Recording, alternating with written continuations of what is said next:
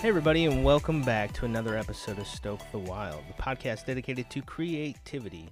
With me, as always, is our wonderful host, Joy. Hey, guys. And myself, and I am Nick, and that's who I am. And that's what's happening this time on this introduction, because we can never do it the same anytime, I think. No, it'll never be the same. No, never. But we are excited. This is, depending on when you're listening to this, this is quarantine time. This has been a few weeks, almost a few months now of being inside, and we've been recording episodes and having fun and learning to live in this new world that has been given to us, at least temporarily, with all this stuff, and trying to make the most of it and the best of it. And we've been lucky enough to have some wonderful people on the show, and this episode is no exception. With us this week is a dear friend of mine, a friend of ours. His name is Mark Fiss. Mark, say hi to everybody. Hello, hello. Mark, we're so glad that you're here. We're glad that you can be with us. I'm glad I'm here too. I know we had talked a while ago about talking about education, and I'm an art teacher, and I'll let you guys get to that. But I'm pretty excited, I gotta say. So good. Good. We're doing this over a Zoom call and getting the recording in. So this is exciting. Trying some new things in this. Like I said, in the way that things are right now, and it's cool. So I'm glad that we get a chance to see you and talk to you and have some time to be able to talk about art, education, and creativity is what we're all about. And going back just a little bit of history on Mark, and at least my relationship with Mark, I've known Mark since I was a kid, doing things at the Christian Youth Center in Joliet, Illinois, and being a part of some different ministry stuff growing up, as well as watching him play crazy fun songs on guitar at camps and different things like that. And then when I was in high school, I did some photography, and really, really amateur photography work for some of Mark's paintings. And to see like the transition of your creative journey as an artist, developing these characters and these worlds, and then becoming this art teacher and visiting you at school in different places when you were teaching in like Kankakee and stuff, has been really, really cool. And so Mark brings this art education background, a love of art, a history of art within his ecosystem of what he does, and I'm excited that he's here with us. So thank you for being here. you guys are very welcome. Thank you for having me. Yeah, we're pumped. So, Mark, let's go back. Let's rewind the tapes. You're a boy, a small boy. I thought you were just commenting. You're a boy. Done. Yes. Hey, I'm just going to state some obvious things here. No, but rewinding, you're a small boy, you're growing up, you're doing your thing. And if you've never met Mark is about 12 feet tall. And so he's a tall person. But you go back to being a kid. What was your first kind of introduction to art? What was the first thing that caught your eye and kind of started the snowball effect of where you've ended up today? Sure. So I'd like to start off by saying that my parents did a phenomenal job of fostering creativity in our house. I was blessed to have two parents that are musicians. My dad is a retired high school band director, still directs bands to this day. So it's been a lifelong endeavor for him. And my mom's a cellist. Is that right? Mm-hmm. Joy? Yeah. Joy. And so having music in the home, a fine art like that was, just immersed just in that kind of world. And then as I grew up, I became enamored with cartoons and Looney Tunes, specifically Warner Brothers cartoons, Chuck Jones, watching those on TV. Nice. We had an RCA TV that had a crazy cool technology called a PIP screen, a picture in picture. And you could pop this little picture up in the corner, and on live TV back in the day, I could pause it, and I would pause like Daffy Duck's face on the screen, and I would sit there and sketch and try to draw exactly what I saw on the TV. That's and awesome. My dad just, kind of just praised me for that and encouraged me. And I think that cool. that encouragement and like I said, with music and art in the house, that's where it kind of all began for me. Wow. That's really cool. So, with Warner Brothers and cartoons being this big introduction, with your parents fostering creativity and art, what led you into this career of becoming an art teacher? What brought you down that path to not just learn about it, but to then turn around and share that love of art and creativity with others? Sure. You know, the fact that my dad was a teacher, he was my band director. So we went to school, and I had him for 4 years, That's and funny. that was an experience in and of itself. he would he would call me out in front of the class and call me Marky. Oh. Like and so, or I call him Dad, and it's like, so Oh, that's having funny. that relationship, but also just seeing the compassion that he had for kids, the just the drive that he was able to get kids to pursue excellence, was a huge influence. So my dad being like the major influence, and then I had wonderful art teachers throughout school as well. My high school art teacher, Mrs. Mullen, she actually um, was a big influence on me as well. Just seeing the kind of uh, excitement and fun that she had in the classroom, and Mm. could get the kids, to really create some outstanding stuff, was really cool to see. And cool story about that is, after I had been teaching for quite a few years, she moved to a different school, and the school I was teaching at and her school were in the same conference. So we were Cool. able to teach alongside of each other at workshops and things like that. It was really surreal. It was kind of a strange moment, but also very cool. Yeah. Um, and we had kept in contact throughout the years too, through Facebook or Mm. Instagram and things like that, and references. So, but yeah, having those teachers in my life, I think was a big, push towards that.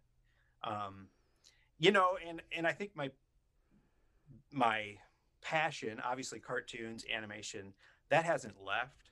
And I think the teaching gig was definitely one that was a stable job, like one that promised job security Yeah, right Mm. off the bat. And so I definitely jumped at that Mm. um, you know Yeah. opportunity. Yeah. right.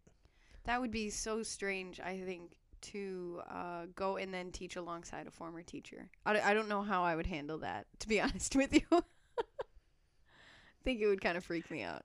It happens a lot, because a lot Yeah. of students end up teaching at the schools that they went to, and so Mm. the veteran teachers are still there, and so Yeah. it's actually kind of a fun dynamic. Yeah. Yeah, That's you can really kind of cool. see the fruits of your labor then in many Mhm. ways that, even if it's one person that, it Mm. paid off. Mhm. That's really cool. I think of teachers that I had, and I've talked about this before early on in the show, but teachers that I had that sometimes kind of pushed that creativity aside. When I was growing up in class, and it wasn't necessarily like in those art classes per se, but just in other areas where I tried to do something a little bit different in class with the assignment, and they're like, "No, this is not the time for that," and it kind of made me not want to pursue some of that creative stuff, or those Mhm. different creative ideas. And do you find like with students who come into the art room, like they have to battle some of that because now they have this freedom to be creative, but in other areas they don't? I think for me, I struggle with getting the kids to believe in themselves. Mm. Mhm. And so a major a major component of my classroom is growth mindset. Are you guys familiar with growth mindset? Yeah. Joy might be a little bit, Yeah. but not So me. So I would definitely take a little lesson on it. Carol Dweck is kind of the proponent of this, and Mhm. she talks about two types of learners, right? And I come across the first type that I'm going to talk about all the time, and that's the major battle, and that's a student that has a fixed mindset, meaning they believe that they have no talent, that they were born this, they just aren't good at this.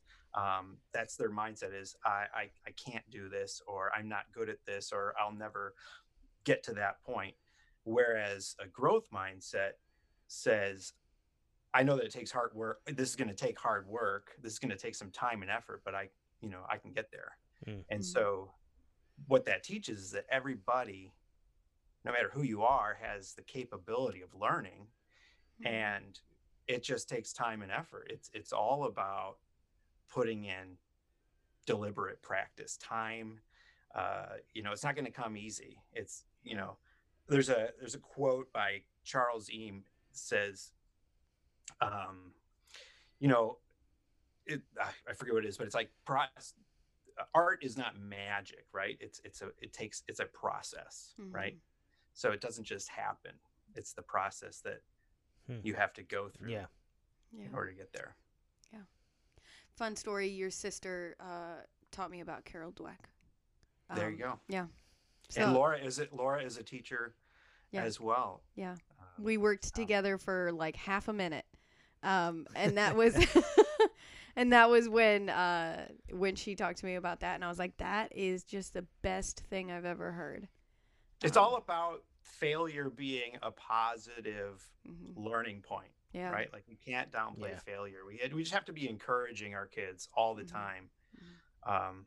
We could talk forever on just this one topic, but that's kind of like my big thing, is getting kids to believe in themselves, or to understand, like, art is hard, like, it's difficult, and it's just going to take some time and effort. And the positive takeaway, or like that feeling of accomplishment, comes after hard work has been put in. It's not going to be an instant gratification. Yeah. Right. I think that is fascinating, because, at least for me, for a long time, I was probably that kid that was more set in the realm of, no, this isn't going to work. Like, I can't do this. And I didn't believe in myself, and I didn't have the push from enough people, or maybe the right people in my life at the time, to really get me to see beyond either the words or actions of other people who were influencing me in a negative way. Or whatever it may have been, but it took a long time for me to even reach that point of saying, you know what, if I do try hard enough, I'm sure I can figure this out, or I can learn it, or I can grow it. And I definitely still struggle with it at times, and can be easily stubborn depending on what it is. But I've definitely seen a change over the years, where that growth mindset has definitely pushed me into being more courageous and stepping out in some of that stuff. Yeah, the idea is that if we let kids believe that there's this existence of natural talent, you're either born with it or you're not, and they come at a new activity and they're not good at it, they're just going to believe that they're not good at it, and they'll never try. And so whatever it might be, singing, playing an instrument, right, a sport, whatever that activity is, we can't let them become a self-fulfilling prophecy. This is an idea that I got from a guy named Anders Ericsson, who talks about deliberate practice, and the idea that it takes, it's the same kind of concept, like, to become a master of something, it takes like 10,000 hours, right? Yeah. But the idea is that you can get really good at something in way less time if you are seeking out good mentors, good teachers, and practicing in smart ways, and getting outside of your comfort zone early on, and then trying to just pick apart what it is you're trying to learn, break it down into smaller bites, these like little skill builders. That's a big part of what we do as teachers. Yeah. As an art teacher, then, how do you see creativity beyond just what you're teaching? How do you see that then, like, build itself into the general purposes of your classroom? If you're going to get students to believe in themselves, what are some of the ways that you tackle that to help them? You mentioned like those skill builders, but what do you do practically in your room? Yeah, I think for me, like I said before, I'm just like a big cheerleader, as far as literally, though, right? Like, if you look at me, I'm a really big cheerleader. But like, so I'm a high school teacher, and I have grades 9 through 12. Sometimes I have students in a foundations class that are seniors, and so they've never taken a class But the way it kind of scaffolds is, the freshmen are in the intro class, and then we kind of move up into those intermediate and then right. advanced courses. Mm-hmm. And with the intermediate, or sorry, those foundations courses, I am careful with my critique. I try to point them towards, improvement. But a lot of it is just being a cheerleader, just encouraging them to keep going. You're doing a great job, showing them that I'm proud of the work that they're putting into it. And then as they kind of scale up, I can be a little bit more pointed with my critique. And I think that's just an important thing, is you don't want a person that's just getting into this to just, kind of nail them with the things that they're doing wrong, but to point out all the things that they're doing that are great. Right. Absolutely. Yeah. Absolutely. And I think sometimes not just teachers, but people in general forget that we are very quick, and this is myself included I'm talking to here, we are very quick to look at the negative or look at the mistakes and go, well, why'd you do it like that, versus being proud of or giving rightful praise to the things that worked or went well in an area, whether that is in art or, in the classroom or in life in general. So this is making me think a little bit about the work that we do at my job with families. So a lot of the times we'll come up against something that maybe is, we're talking with families about parenting and whatever, and we come up against something that maybe is not recommended, right? And so they're sharing it with you, and they're talking to you about it, and the issue comes up where if you don't have a strengths-based approach, then they're going to shut down and they're going to stop trying as a parent, because they're going to think, well, I'm a bad parent anyway, and I did this thing wrong, and so that means I'm going to do everything else wrong. So it's making me think a little bit about that, because the biggest thing that we do is just ask questions. We'll say, like, so tell me about that, or they'll ask us, is this a good thing to do?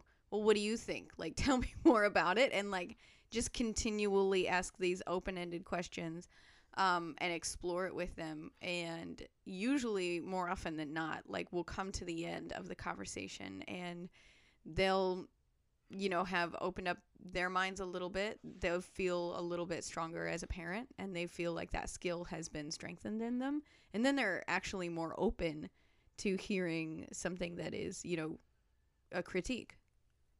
Yeah. Yeah. That reminds me of the kid that comes up and says, is this good enough? Is this good enough to give me an A? Yeah. Have I done the bare minimum yet? Yeah. Yeah. And so my response, we talk about growth mindset, right? And my response is, well, are you proud of the work that you've put into this? Don't finish until you're proud. Mm-hmm. And so they'll ask those types of questions. Should I do this? And so it is, you're just kind of answering with questions, or kind of leaning them, kind of guiding them to a point where, and there are some times when I'll give them like a suggestion, like, hey, what if you put some trees in this area, or what if you use these colors because of this, whatever this color scheme might be that we're talking about. I do give those types of suggestions, but it is important to, like you said, get them to get to the end goal themselves. Yeah, find the solution on their own almost. Find the solution. Yeah. So that being said, you talked a little bit about your journey into art and then into teaching, and giving us some really great information regarding just this principle of education. And I would say not even in just an art classroom or in the classroom in general, just in the way that we interact with all types of students, young or old. And I find that very fascinating, so I appreciate that. But I want to talk a little bit more about your personal kind of style and how you discover that, because for anyone who knows you, you have a very unique and fun style. For those of you listening who don't know Mark, I'm hoping that by now you are already scrolling through his Instagram feed, which we will have linked below so you guys can check out his work. But you have this unique style that is reminiscent of some of those classic visual backgrounds from like Mary Blair and some early Disney animation stuff that I've always loved and found in a good way, like quirky and fun, and really draws you in. And so I'd just like, can you share with us some of how you kind of figured out where you were going with that and kind of made that discovery of this is the type of world I want to build? Sure. So absolutely. I mean, you hit the nail on the head with Mary Blair. She's like one of my, you know, huge art heroes from Disney's past. So if you don't know Mary's work, check out, Peter Pan. You've got Alice in Wonderland, Three Caballeros, like just some phenomenal color work. And then her big one was It's a Small World. And she did a lot of work for Golden Books as well. I even have one like right here. Not even kidding. Sorry for the noise on my desk, but Baby's House. This one here. Oh, that's great. Just great stuff. So how did I get there? Back in, like I was saying, growing up, cartoons were always something that I was into. So when I was a kid, it was Warner Brothers, it was Disney. And Hanna-Barbera was a big influence because my dad loved Hanna-Barbera. Yogi, Snagglepuss, Huckleberry Hound, all that stuff. The colors, the stylings of the background, just kind of that mid-century modern look was a huge influence back then. But I didn't really know that. I didn't know what that was until probably postgraduate stuff. Like, so really. So yeah, and so I got into Mary Blair through an artist. So in like the mid 2000s, 2005, got into a guy named Tim Biscup. He worked on animation backgrounds at Cartoon Network, and like we're talking like Powerpuff Girls. He actually did a Powerpuff Girl Golden Book. So I stumbled upon him through the kind of the urban vinyl scene. Nick, I know like pop vinyl figures, today, but like back in the day, it was a lot of like creator driven, character driven vinyl toys, and I got into collecting those through probably Juxtapose magazine, if you remember Juxtapose. Still a magazine that's going today, but there was really kind of this underground. They called it like pop surrealism.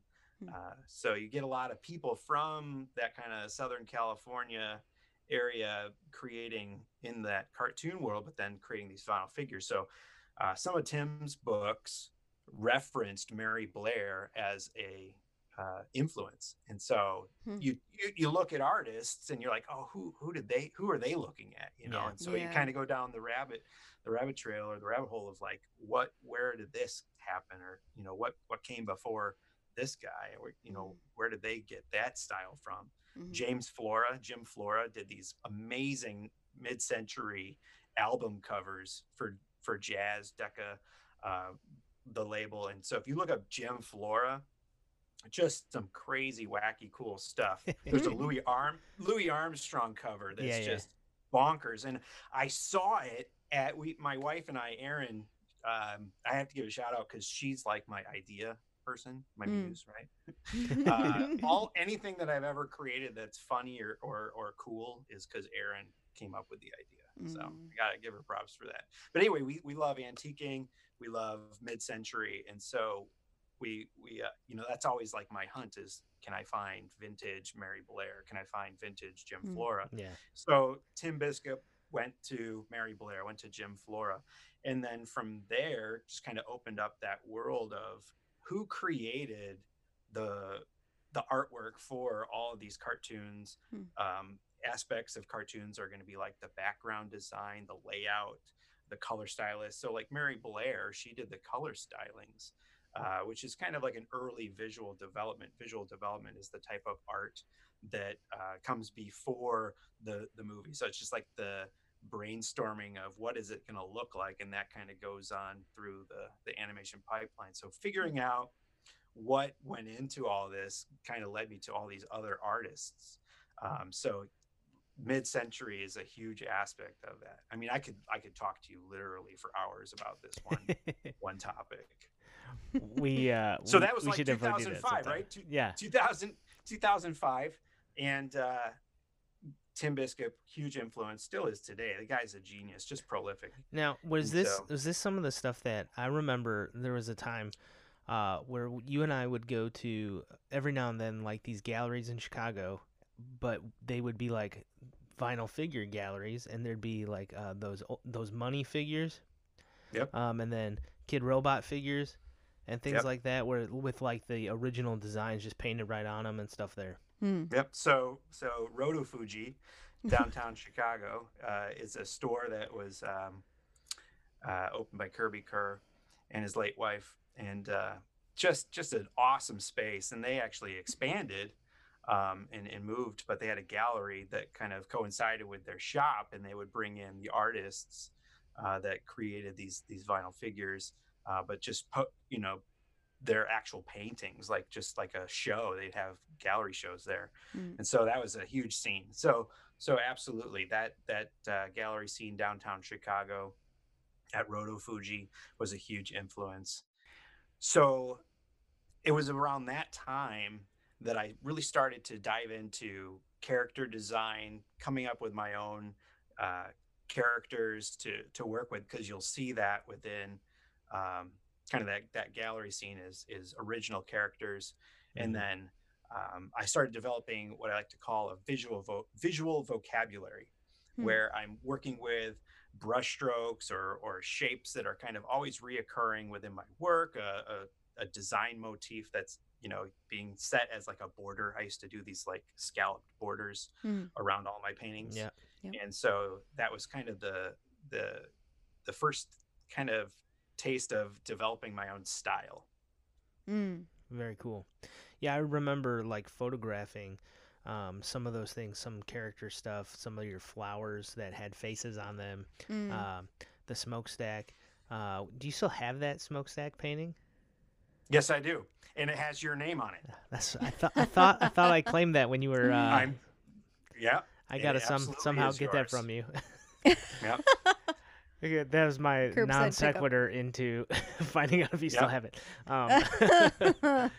That's called a bad segue. All right. So really quick, I've been looking for, I can't remember for the life of me the name of this book, but Zoe has like this little golden book that she's had since she was a baby, and I can't remember the name of it for the life of me, but it reminds me of what you're describing with like the Mary Blair artwork and things like that. And when you mentioned like Peter Pan, Alice in Wonderland, all of those things, it's very much in the same vein, and it looks very similar. Was it the little puppy? The puppy book? No, it's not the puppy book. Because we have one of those that's a golden book as well. Yeah. No, so this one, I can't remember it. It's like these tiny little like print. I think there's like a tiny prince or something in the book, and I don't know why, but I love that book. And then there was another one that like I remember coming across. I don't remember where we even found it, but it's just the back cover of the book. The rest of it is gone. I don't even know where it went or what it's from, but it's the same kind of thing, and it's just this beautiful picture, and it's the end of the story, and like I kept it. And it's in her room, and she still loves it. And she's like, "Where's the rest of the book?" I don't know. I don't even know what book it is.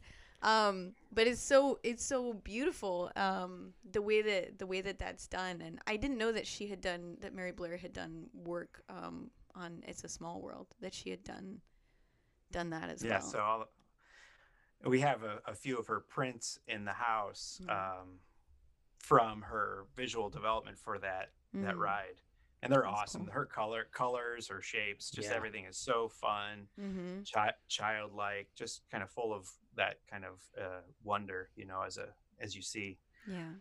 But going back to golden books, that was another kind of deep dive where I found that, these artists that I've kind of looked up to, they have, shelves full of art books, right? And then amongst those art books are little golden books. And so I'm like, I got to get into that. So, like I said, when we'd go antiquing, I'd always be looking for golden books by specific artists that were linked to the animation industry, because a lot of those artists during, you know, the off season, or if they were, you know, not working on something, would get a job to do an illustrated book for Golden Books during that time. So another artist that was a big influence of just looking and finding Golden Books is a guy named Ward Jenkins. This guy, if you look at his work on Instagram, he's got Ward's Morgue. So it's kind of like alluding to the morgue files at Disney, where they house all of the old artwork and everything. They call them Morgue. So he posts vintage illustrations from Golden Books, and so I kind of got into communicating with him and having kind of nice, you know, feedback back and forth about, you know, vintage finds that I would pick up. And so over the years, I've amassed quite the collection. That's awesome. We recently moved, and and that was one of the heavest boxes. was literally just the Golden Books. Oh, that's great. So I'm just gonna tell you, there were over 200 in the box. So that is quite a collection. There's a lot of them. That's amazing. So between like discovering your style and like the influences that you've had on what you create, I know like when you were finishing up grad school and you had to do your gallery show and all that stuff, you kind of hit a stride with some of these different characters you were developing. But between education and what you're doing for your job and then creating these characters, do you find yourself wrestling with some of that time management that everyone wrestles with when it comes to pursuing the creative projects and then doing the task at hand? Absolutely. I mean, that's a huge thing for artists. It can really get me down. Like I struggle with that a lot. So trying to find or make time, not find time, but it's there, but make the time to kind of revisit those. I have a whiteboard with like project goals on there, you know, and those things that I created. I mean, that was it's kind of crazy to think about. That was already 6 years ago that I finished my grad school. It was an MA in drawing and painting, and so that time just flies by. But in those 6 years, we began our family, and so there's that aspect of it too. We have 2 children. Francis is 3, and Oliver's 1. So there's a lot going on at that age. It definitely is. So in over the years too, you know, as like an artist, you just start. I do anyway. I'm big into like learning something new, and then like going really deep into that one topic. And so things that have kind of come out of, you know, post school would be like painting in plein air, and you know, Nick, we have a common love for James Gurney. That guy's just like a wealth of knowledge. So getting into his writings and his blog and painting outdoors, plein air painting, that's kind of become my newest obsession. Yeah, how he somehow manages to manipulate gouache is beyond me. I've not figured that out. His watercolor and gouache stuff, I'm just like, how do you even do that? He has a phenomenal video about creating fantasy in the wild. So it's taking our imaginations and plugging those things into what we're observing in front of us outdoors, plein air. So you're taking in like truth, observation, what's the lighting actually in front of you, but then he like superimposes a giant robot or a floating car or something, you know, something surreal or fantastic. And that's been something where I've kind of seen my work possibly going to, would be to take the kind of world that I created in my master's studies with the characters and the world building and all of that, and plug in the natural feeling that you get from painting plein air, rather than from a photograph, because you're seeing light effect on color. This is what the Impressionists were, you know, trying to capture. Right. Wow. So, for those of us who don't know what plein air means, is that just like real life, like that's happening in front of you? Yeah. So plein air is open air. It's painting outdoors, okay. right? And so that became huge during the Impressionist period. So we're talking like 19th century. Was really, really, really big, and early 20th century. There's a lot of California Impressionists that painted outdoors, plein air. A lot of, you get the Hudson River School out east. At that time, where they're painting outdoors, they're painting the national parks, they're painting the American landscape, and they're setting up their easel and their paints outside, and their studio is nature. So that's a big thing. But what's cool about the connection there is, back to my love for animation, is you'll get artists like James Gurney and others that will go and workshop at Pixar or at Disney, or at Sony, all these animation studios, because painting from life, painting from observation like that, that's how you get the natural lighting look that you see in all of these movies that we watch, even 3D animated movies. You have to move fast then when you're doing that. Right? Move fast, or anticipate, kind of set yourself up. Yeah. I'm no expert. It's definitely like I am a newbie, just giving it a try, because I admire so many people that do a fantastic job with it. So it's fun, but it is it is tough. Yeah. I've only done it like literally a handful of times. But like when you consider your temperature, like depending on the material you're working with, if you're working with watercolor and it's terribly hot out, it dries quickly, you got to move quickly. Absolutely.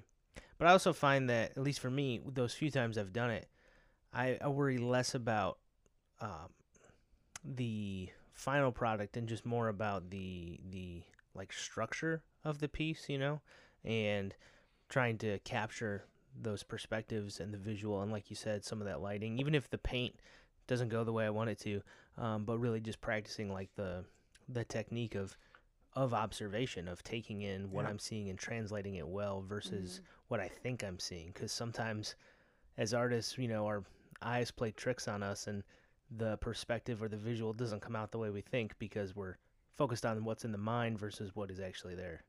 Yeah, exactly. That idea kind of goes back to the classroom too, where you get a kid trying to draw, let's say, an apple or a tree, and they draw what they think an apple or a tree looks like, rather than when we're doing a still life or whatever it might be, not actually drawing what they're observing. So that there's a big disconnect there. And so just going through the practice, it's just practice learning how to see correctly, and that's what you're doing outside. But like I was saying, if I could take those color notes and then produce one of my characters within a setting with that kind of feeling, that's kind of what I see would be like a next step for me. That's awesome, man. That's very cool. I think for anyone who's listening ought to be encouraged, because the idea that you continue to pursue knowledge, continue to pursue like the learning and the drive for figuring things out, like to not stay stagnant with where we're at, just like you mentioned earlier with students, like to think, well, this is impossible for me, but rather to say, no, I have the ability to, even if it takes hard work, to grow in this area or to learn something new with this. Doesn't matter if you're 10 years old or you're 50 years old, you have the ability to practice and to try and to learn something new, which is really cool. It's fantastic. It really goes against the idea that you can't teach an old dog new tricks. And so many people are believing that, and we can keep learning for the rest of our lives. And that's an amazing gift. Hopefully all those people who have learned to bake bread in quarantine, like, can take those skills and apply it to other things they can learn too, right? There's so many. I've seen so many. Why are you looking at me? Well, because we've done that. We've made bread. So I've been doing it. But I also have learned other things too. But Yeah. like I've seen like tweets and pictures. Like I decided to learn how to bake, and I'm like, that's awesome. And just beyond when this ends, being able to take that motivation and that progress and that desire to learn new things and implement them, hopefully transcends just this time where we're forced to be inside or forced to be in this state. And so I would hope that would encourage people then, to say, yes, you're right. I can do something. I can try something. Maybe it doesn't work the way I want it to, but I can at least give it a try. Yeah, absolutely. If you had any advice that you would want to give, either, let's say it's your group of students or someone who is interested in being an artist for the first time, or someone who's like, I've spent time away from this for a while, but I want to get back into it. What is like your biggest piece of advice for an aspiring artist that you would try to encourage them with? I think what you got to do is find what it is you want to accomplish and then seek out the best, whatever that might be. And so you have these, these examples of somebody in that field or whatever it is. If you're an artist and you're trying to learn how to draw, portraits, so find awesome portrait artists and then have that kind of as a visual, and then find somebody that you can go to ask for, honest criticism and, put yourself out there. You got to get outside of your comfort zone. Like I said earlier, art is hard. Yeah. That was from my professor, Javier Chavera. He was such a great professor, in as far as just letting like, this is difficult. Art's slow. It's also slow, and so once you kind of have those ideals of what it is you want to go out and accomplish, then you just got to put in time and effort and stick to it. It's going to take, like a couple months of quarantine to get good at something. So, at least before you get that red to rise. Yeah. Very good. Very good. Well, I think that brings us to our next segment on the show, What We're Going to Do Today, where we talk about the projects that we're working on. And this is perfect for quarantining because I'm sure we're all working on something. So let's hit that theme song, What We Gonna Do Today. Hey, hey, what we gonna do today? Hey, hey, what we gonna do today? I can't wait, tell me what we're doing today. All right, so what we're going to do today, I encourage everybody listening that if there is a project or a thing that you've decided to tackle during this time and you want to share it with us, you can email us at stokethewild@gmail.com and let us know about those different projects, or tag us on Facebook, Instagram, or Twitter at stokethewild, because we would love to hear it. Mark, I'm going to start with you as our guest. What are some projects that during this time, along with teaching in quarantine, what are some of the things that you are practicing and working on? Yeah, so with quarantine and teaching what we call remote learning right now, putting out videos for my students and projects. There's so many art teachers that are banding together and doing like projects. And so we've really teamed up to help our students out and get through this time. And I think for art, or for our students, art can be very therapeutic and it can just be like something that they're able to do to get their mind off of the crazy. And so what I have my students doing are these quarantine sketchbook journals. They're visual journals. Sometimes they're just journals, words, how they're feeling. But each week we put out different prompts. And so I've been putting together videos for that. And I also put together a video of how to make your own sketchbook at home with repurposed, recycled materials. And so that one's up on there's a link on my bio on my Instagram, so you guys can take a look at that and make a sketchbook of yourselves or for yourselves. Very cool. And then outside of school, I've been trying to do these daily paintings. I'm definitely behind right now, but I started out pretty strong.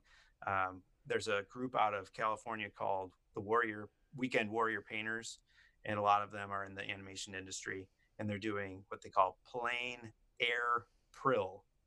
So like plain April, but plain April. Yeah. And so I've been trying to do some of those. I've been using watercolor. Love watercolor. use a little bit of white gouache. I learned that from a guy named Nathan Fowkes. Yes. Is fantastic artist, fantastic teacher as well. And then I did a gouache painting, and then I did one in casein as well, which is a milk-based paint. Yeah. So these daily paintings, been trying to do them. Very small. They're like 4 inches by 4 inches. Really? I've seen some of those. I didn't realize that's how small they are. Yeah. Wow. That is tiny.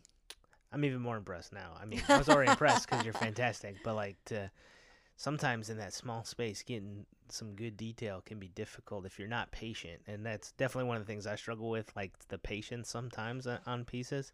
And wow, that is cool. Very cool. Thanks. Anything else you got working on right now?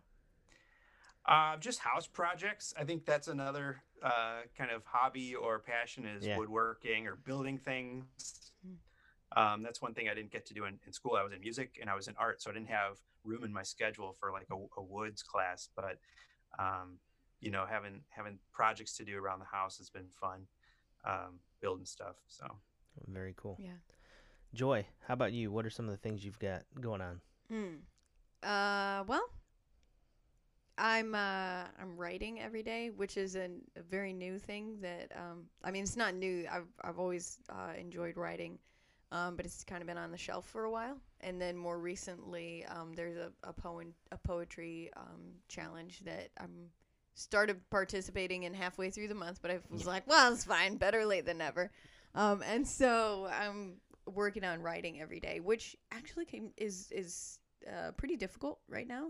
Yeah. Like one of those things that I keep thinking about is that we're all sort of experiencing a collective stress or a collective trauma, and so like your brain, my brain anyway, and I think most people's brains are having a really hard time focusing on one thing at a time, and we're dealing with this sort of scatterbrained feeling. And so writing is helping me to focus, but at the same time it's difficult to focus on the prompt. So but it's been good.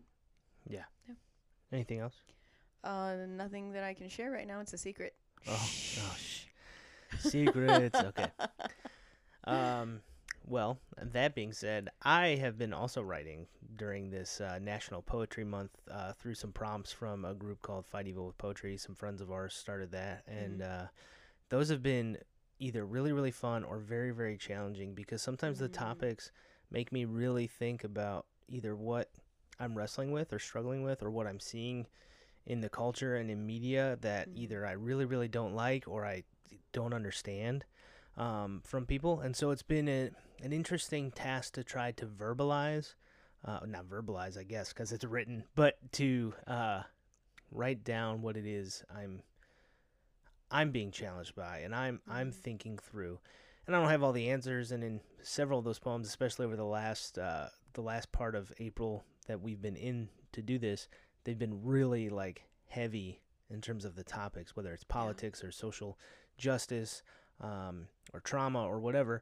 And that it just it forces me to look at myself a little bit differently, to look in the mirror differently about what it is I'd like to see happen in the world, and how I want to be someone who loves people and cares for people and doesn't put up the excuses or put up barriers or walls. And so it's been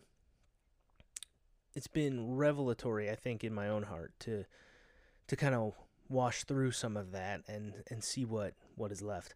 And good from that. And I've also been encouraged by a lot of people, friends and people who follow me on social media who I'm not necessarily friends with, but either found my art or whatever else, who have messaged me and just are encouraged by what it is I'm writing. And so that's been really good. At the same time, some of the stuff that I've been writing about has caused me to create some illustrations that I have not shared yet with the world, at least at this point, from the recording, because I think I've been working on a collective poetry book for a while, but I think with these, the daily kind of prompt and being home to be able to do that has allowed for me to really focus in this unfocused time, as you said, Joy, but to really focus on that. And then it's given me some ideas for illustrations that I've been slowly messing with. And so when it's all said and done, if possible, it's been 1 year since I first started talking about it, and maybe it'll be this 1 year point where I finally get it done. But I'll have these collection of poems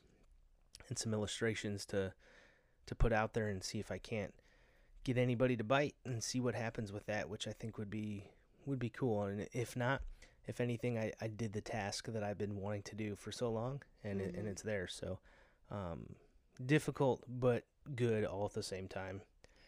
Yeah. And we've also been playing music quite a bit. Yeah, that's been really fun. Last week, at the time of this recording, we were on your sister's Instagram. You checked it out, Mark. Thank you for stopping by. I definitely saw the format too, and so that was really awesome. We were just fun. Like, this is the last one. We're just gonna scream. Yeah. Just gonna butcher it. It was fun. But we've been playing some music, and with some of our recording stuff here at home, gonna mess around with maybe recording a couple of tunes and just having them, even if it's just for ourselves, just because. Why not, you know? Yeah. Right now we gotta like sort of sift through, because my sister is who we were doing that Instagram show with. She really wants to lay down a couple of tracks with us, but we're like, it is tough to figure out how to do it well with the distance, because she's out at NIU and we're here, and so kind of managing like, how do we do that in a decent sort of way. Yeah. So we've got that challenge along with the other creative stuff, and as you mentioned, having 2 kids. Of course, we have 4, and so schooling and all that, and figuring out the remote learning for the rest of the year. That's what we've got going on today and every day. Yep. Yeah. So, Mark, can I give a word? Can I give a word to the parents? Yes. Yeah.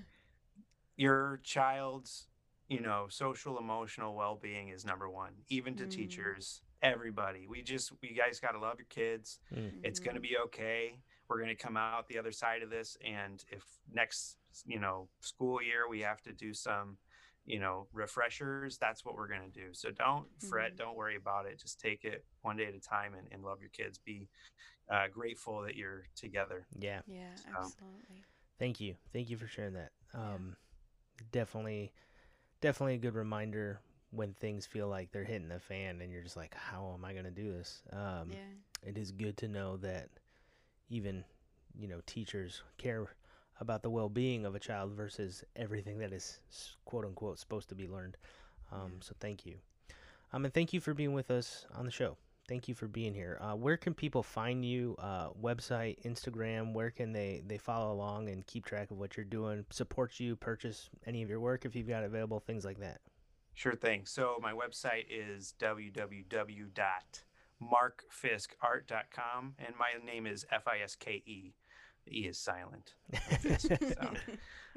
And then my Instagram is the same, at @MarkFiskArt. Very cool. Yeah. We will DM have those. me if you see anything you like. Yeah, that do kind it. of thing. So.